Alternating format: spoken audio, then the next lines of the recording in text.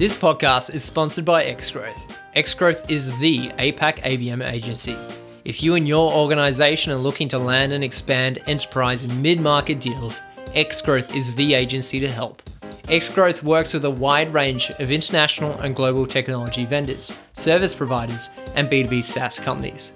If this sounds like something you're interested to know more about, make sure to check out Xgrowth at xgrowth.com.au. That's xgrowth.com.au and chat with the APAC ABM agency.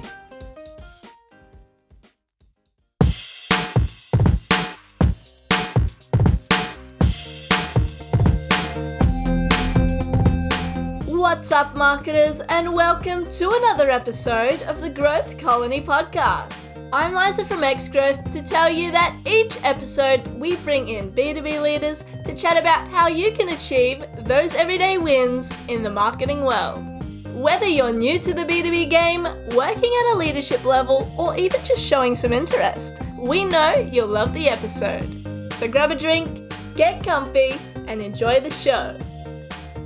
Hello everyone, welcome to another episode. I'm Shaheen Hoda with Xgrowth, and today I'm talking to Lee Barnes, Chief Customer Officer at Intrepid Travel, about how to spend your brand marketing budget. Now, brand marketing is a tricky one where performance marketing has had all this rules and measurements that are attached to it. Brand marketing is a little bit different and sometimes a little bit challenging to get ROI and know where to spend it. So I'm really, really excited to have this conversation with Lee. Let's dive in. Lee, thanks a lot for joining us.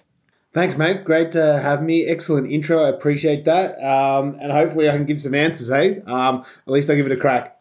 Mate, I'm sure it's going to be a great conversation. And, you know, we've had multiple conversations and, you talk quite a lot about kind of ethical marketing, transparency in your marketing, kind of building trust. And a lot of people do that, right? But I feel like a lot of people don't have a structure for it. A lot of people come and say, trust is very important. And then when you dig a little bit deeper, it's like, okay, so what are we doing? And there's not a lot in there, at least not a lot of actionable advice there. I think my first question that I want to ask you is around transparency. Where first of all, like how do you define transparency in your marketing? Like what does transparency in marketing mean for you? And then I want to talk about measurement. But let's first talk about what does it mean for you? Yeah, interesting question. I've never framed it like I don't think we sat around and said like what are we defining transparency as? It's more that we've believed as we're a B Corp. So B Corps are companies that use their business as a force for good. And one of the tenets of that is being transparent. Yeah, and we believe if we want to be the best travel company for the world and use our business as a force for good, we should open the books around what we do well and what do we not do well. And I think the transparency probably comes back to us from our founders insofar as they don't want the company to BS. I won't swear, but BS is what you think it is. And they want us to own when we don't get stuff right. Yeah, and I think that's probably the way we look at it is if we've not done something right, we need to own it. We then need to commit to getting better, and we've got to put something in place around doing that. A good example, whereas we haven't done well enough, has been our interaction with First Nations people here in Australia. We took thousands of people around Australia every year, but we didn't have a deep First Nations product in our trips. We then took action to commit to a reconciliation action plan. We fully publicly release that plan to the public. We also keep track of how we're performing to it. And fast forward 5 years, we now have, I think, almost a First Nations experience on every trip, which we went from almost none.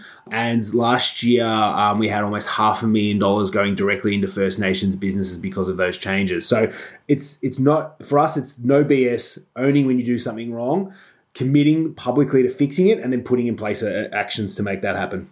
I love that. I mean, yeah, I was going to ask about measurement, but I think you've kind of answered that where there's something that it sounds like the process is, there's something that we're not good at. Let's put this out, the fact that we're not good at, and then report on and how we're improving this. Is that fair to say? Yeah, I think so. And I think it's also too like I think we're starting to see a reckoning around attribution and measurement. There is a part of, you have to measure and understand what's taking place, but you also have to lead. And to lead, you're not going to know the measurements that are going to tell you that what is this the right thing to do. You've got to sometimes have that gut feel in your stomach and feel a little bit uncomfortable, and you need to lead. And there's not always measurements for leadership beyond doing it and then seeing the results come afterwards. So yeah, for us, there is a big leap of faith that you have to take, put it there, put the fish on the table and make it happen. But then, yeah, it's about owning it, reviewing it and making changes and tweaking towards it. But I think don't get caught up in the measurement in your initial decision-making, go forth, but then it's something that you look to use to improve and benchmark. Got it. Okay. Well, this is very interesting that you bring this up because just like you said, it is risky and sometimes it's a little bit scary to do that. There are definitely people that are listening to this and they're like, there's no way I can pull that off. There's no way I'm going to get approval on this. Do you think that is the job of the marketer to, or the marketer, customer, whoever, revenue person, to kind of create these initiatives? Or you're like, hey, if your leadership does not drive this, it's just forget about it. It's not going to work. What are your thoughts on that? Yeah, well, I think it's twofold. It does need to be a leadership thing. I'm very lucky to work at Intrepid where, our leadership is bought into that mindset that we want to be transparent, open and own when we make mistakes. But also your job as a marketer is to tell stories and to bring these things to life with your leadership. Yeah. So if it is a change that you want to see, your role is to tell stories, show examples of how this has worked for businesses. But, you also need to step back and say, hey, this transparency, how does it work for our strategy? Like, what's the DNA of our company? And is this right for our company strategy? This works perfectly for Intrepid and we have a lot of benefits from it. But stepping back, if I was the CMO at other companies, it's not going to be like for like. I obviously fundamentally believe the more transparent we are, the better outcomes we'll have. But you'll need to be, does it align to our business strategy? How do I get buy-in from the leadership? And what stories can I tell to show this value? Love it. Okay. We've talked about in our previous chat about a few other programs that you've done. I'd love to kind of get a bit more example of these brand motions that you've had. I mean, you've done some work with WWF. You've done some work around carbon neutrality. Can you give us a little bit more, couple more examples of initiatives that have really that very strongly contribute to the company's brand? Yeah, well, I suppose there's lots of cool stuff that we've done over the journey. I think there's probably a couple of cool examples that I'll speak to. One of the big things that we did out of the pandemic was commit to our ethical marketing guidelines. We spoke a little bit about the start of this conversation, and they're effectively a commitment to our customers and to the business and our partners that we're going to market Intrepid as ethically as possible. And that is how we're going to represent our customers, how we're going to use data, what we're going to represent our customers in our marketing. We've now got commitments and guidelines around how many LGBTQI plus travelers, what level of BIPOC travelers are going to be, how often we work with creators, First Nation creators, and how we're getting money to these particular creators as well. So we've now set up and been very transparent around our performance on that. Some areas we have done exceptionally well, others we need to get better at. I think one of the areas where we have made big changes in the last 6 months where we weren't meeting our targets was working with enough First Nations creators on our social media channels, and we've made those changes. So that's resonated really well. We also have an email address, accountability@intrepidtravel.com. And this is an email address where anyone can reach out to us where they don't think we're living those standards and call us out, and probably go back to that transparency piece to have a way for people to be able to, self-govern, call us out, which is quite powerful. So that's been quite cool and quite powerful, and it's seen a big shift. If anyone has a look at our Instagram channel, you can probably see that in action. We were very much promoting destinations previously. Now you'll see rich customer stories from people from all walks of life all across the globe. And you'll also see more stories too from the communities on the ground, our leaders. So it's not just that traveler view, it's also from the view of our leaders and people in country. So that's been a big shift over the last 18 months. We've also, as you touched on, carbon neutral. We've committed to the UN-based science reduction carbon targets. So we're reducing the carbon our business creates. Probably the biggest thing too is we are now doing more brand marketing, and we're going out, and you will see Intrepid more in the wild. Pre-pandemic, so much of our cash was spent around performance marketing. You will now see us on billboards. You'll now see us on cinema, hear us on the radio, on podcasts, and that's been really big in making sure enough people know about Intrepid. Our North Star is to become a global iconic brand, and the more moments and the more people that will know and interact and see Intrepid is going to mean more customers in the future. So by doing that and putting that out there, that's been quite powerful now that we've seen more people knowing Intrepid, and you'll continue to see us doing things like that so more people know about the brand. And, I think it just comes back to, we're so caught up everyone performance, but realistically step back. If a customer doesn't know who you are, how are they going to think to purchase you? And it really comes back to those three things that you need to know. Customers need to know who you are. They need to have a good emotion or, good feeling about your brand. And then they have to remember you when they go to purchase. And just by focusing on performance marketing, that isn't possible. And, some of the cool things that have happened out of that, we do a hell of a lot more PR work. We're recently listed as one of Time's most influential companies in the world. We're just beaten out by Kim Kardashian Spanx in our sector, in our section, which is pretty cool. And a crazy sentence, Shaheen, I never thought I'd say that. I never thought in the world I would say we lost in Times Magazine to Kim Kardashian and Spanx. But it's more about focusing on underestimate the Kardashians. Yeah, exactly. I probably underestimated the power of being out telling your brand story, and you've just got to make sure people know who the hell you are. I think this is such a great conversation, especially, I know a lot of the work that you and the team do are in the B2C space, but I think it's such an important lesson, even for B2B organizations, of how do they build that brand.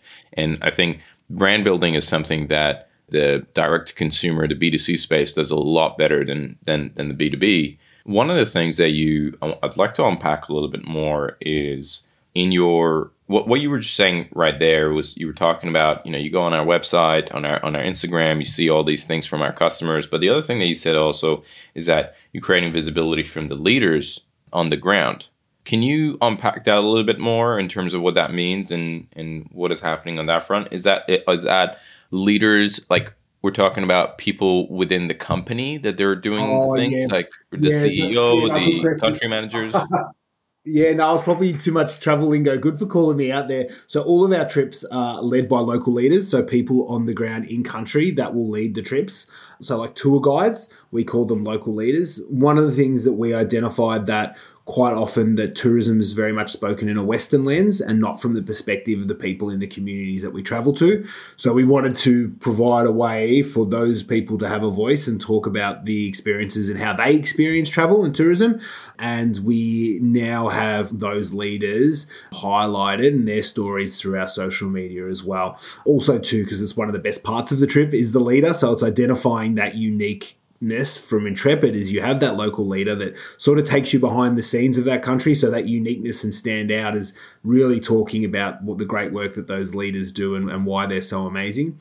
We also have, though, now also done a lot more work to your second point with leaders in our business, talking more about what's happening in our organization. If you follow us on LinkedIn, you'll now see our CEO, myself, our managing directors in country highlighting the different pieces of work that we're doing. So yeah, having a number of leaders across our business championing the organization and talking about some of the things that we're doing.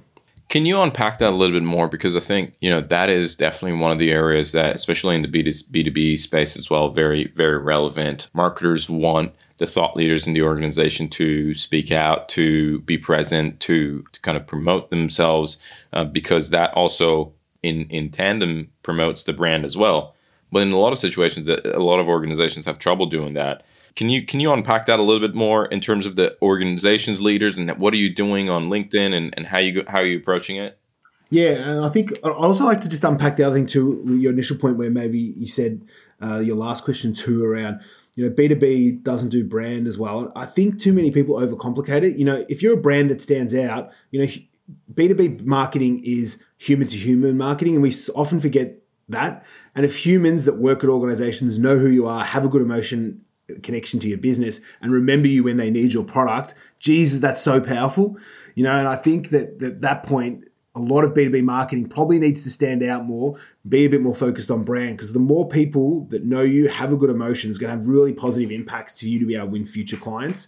So I think just that having that North Star is really important for B2B, and maybe not get so caught up in just that performance component, because the same principles apply in B2C and B2B from a marketing point of view. Secondly, on the social media part and how you get your business engaged, pre-pandemic, we were probably always telling people, hey, post this on LinkedIn, share this on social media, engage with this post on Instagram.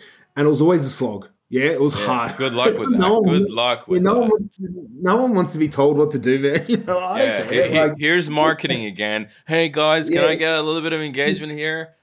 Yeah, share this video that we made. Oh, come on, man. The thing that we now get more shares than ever, we now have more LinkedIn followers than our our competitor set.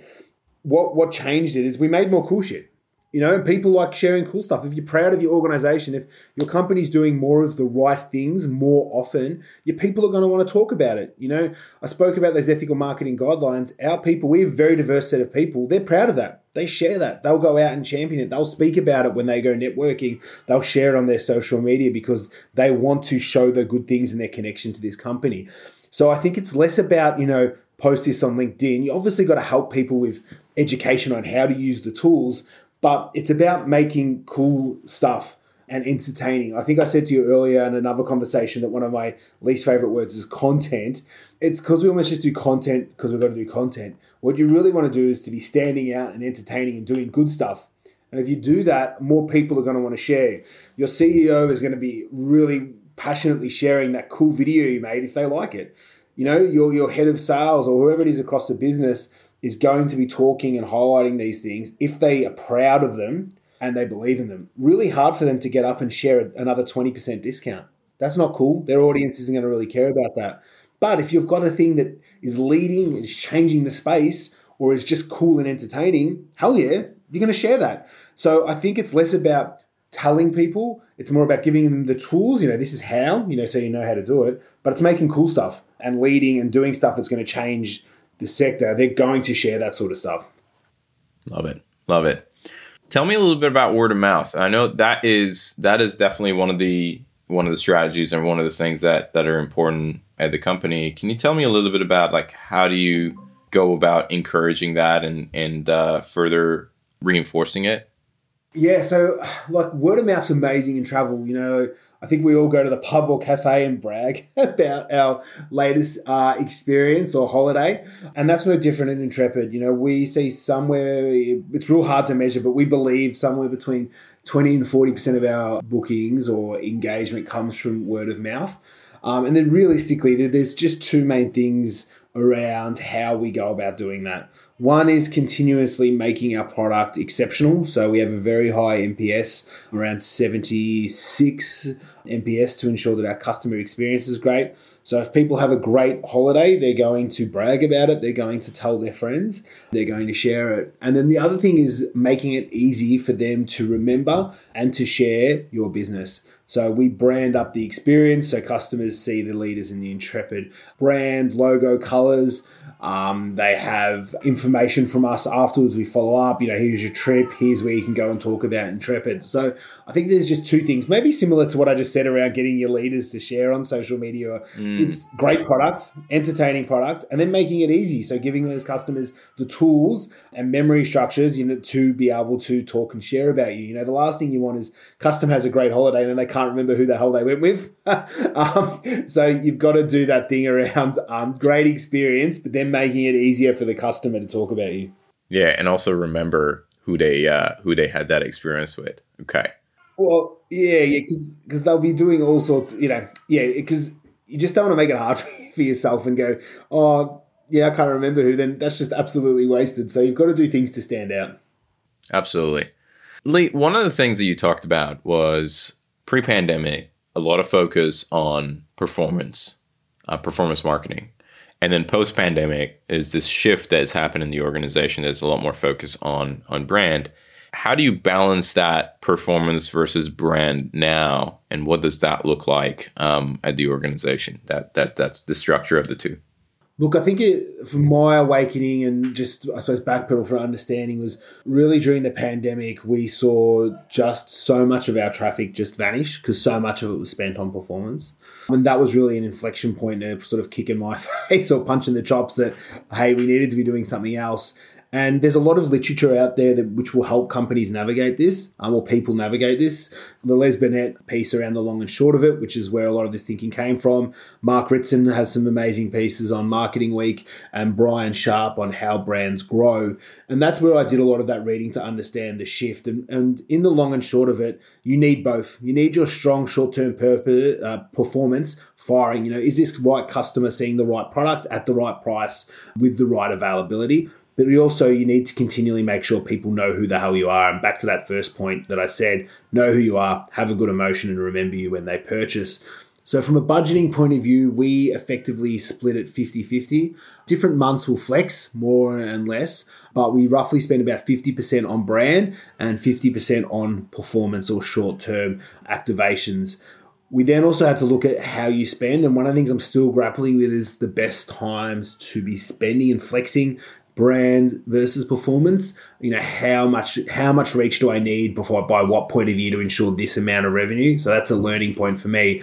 But the way we've structured it really is to say half of the spend should go to brand and half needs to go on driving that activation performance and delivering today's result. But what we've seen though, as we continue to do more brand, our short continually performs better.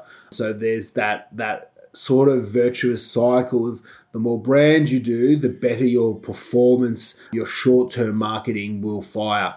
So yeah, that's how we currently balance it. Some months we do an amazing job, some months not. I think the big step for me now and changing is around when we actually spend that brand piece and what's the most effective time to do that. Got it. Okay. I mean, Lee, this has been great. I do have some rapid fire questions I want to ask you, but before going there, is there anything that maybe with regards to what we're talking about that I haven't touched on or you think it's important for us to cover? Yeah, I think the main point really, and I know it's the B2B stuff, but I think really for B2B, it's you're marketing to humans. And I think too often that's forgotten. And we see the more brand work we do and the more we entertain, it helps drive our B2B business. And the more bigger brand things we do, the better our B2B performs. One of the big things, and I didn't really touch on this, transparency pieces. We launch an integrated report each year, which is a complete 360 view transparent of our business, from our financials to our marketing to our sustainability and purpose work. And that's a big brand moment. We go out, we're a privately listed company. We don't need to go to this level, but we do this every year as a way of transparently showing this to our customers and to our partners. And we see this as one of the biggest and best drivers of the business. We get more businesses reaching out to us to work with us and discuss how we could possibly do than we would from most other standard B2B activations. So I think, if the point of this conversation is really around, and your podcast and your business around that B2B, it's how can you represent your brand? How do you entertain? And remembering that you're marketing to people, not businesses. Lee, on that point, I want to unpack something. I think that you definitely touched on something very, very critical here. How do you so you put this report together. It's all about the business and what the business is doing. What are your thoughts on the argument that, a lot of marketers have, where it's like they would say, hey, you have to be all about the customer. You have to be talking about the customer. The customer doesn't care about you or what you're doing and all that stuff. But what you're saying is there's a huge uptake when you put a report out like that.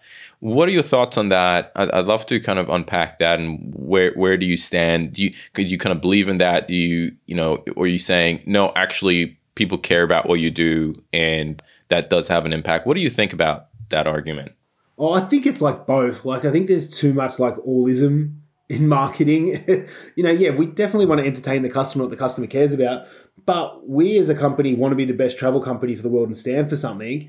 And we believe that's an important part of our brands and our business. And that, sometimes customers are going to want to hear about it. Not all the time. They're not going to want to report in their inbox every day of the week. And how of the hundreds of thousands of customers that travel with us, they're not all going to care.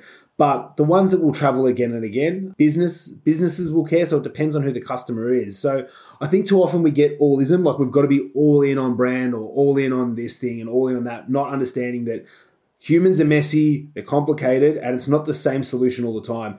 Our brand positioning and marketing isn't going out with this report all the time, but this report definitely fits a need for certain customers, for certain partners, and we build it with them in mind. So yeah, I don't think I'm maybe sitting on the fence, aggressively, Shane. I don't aggressively on the fence.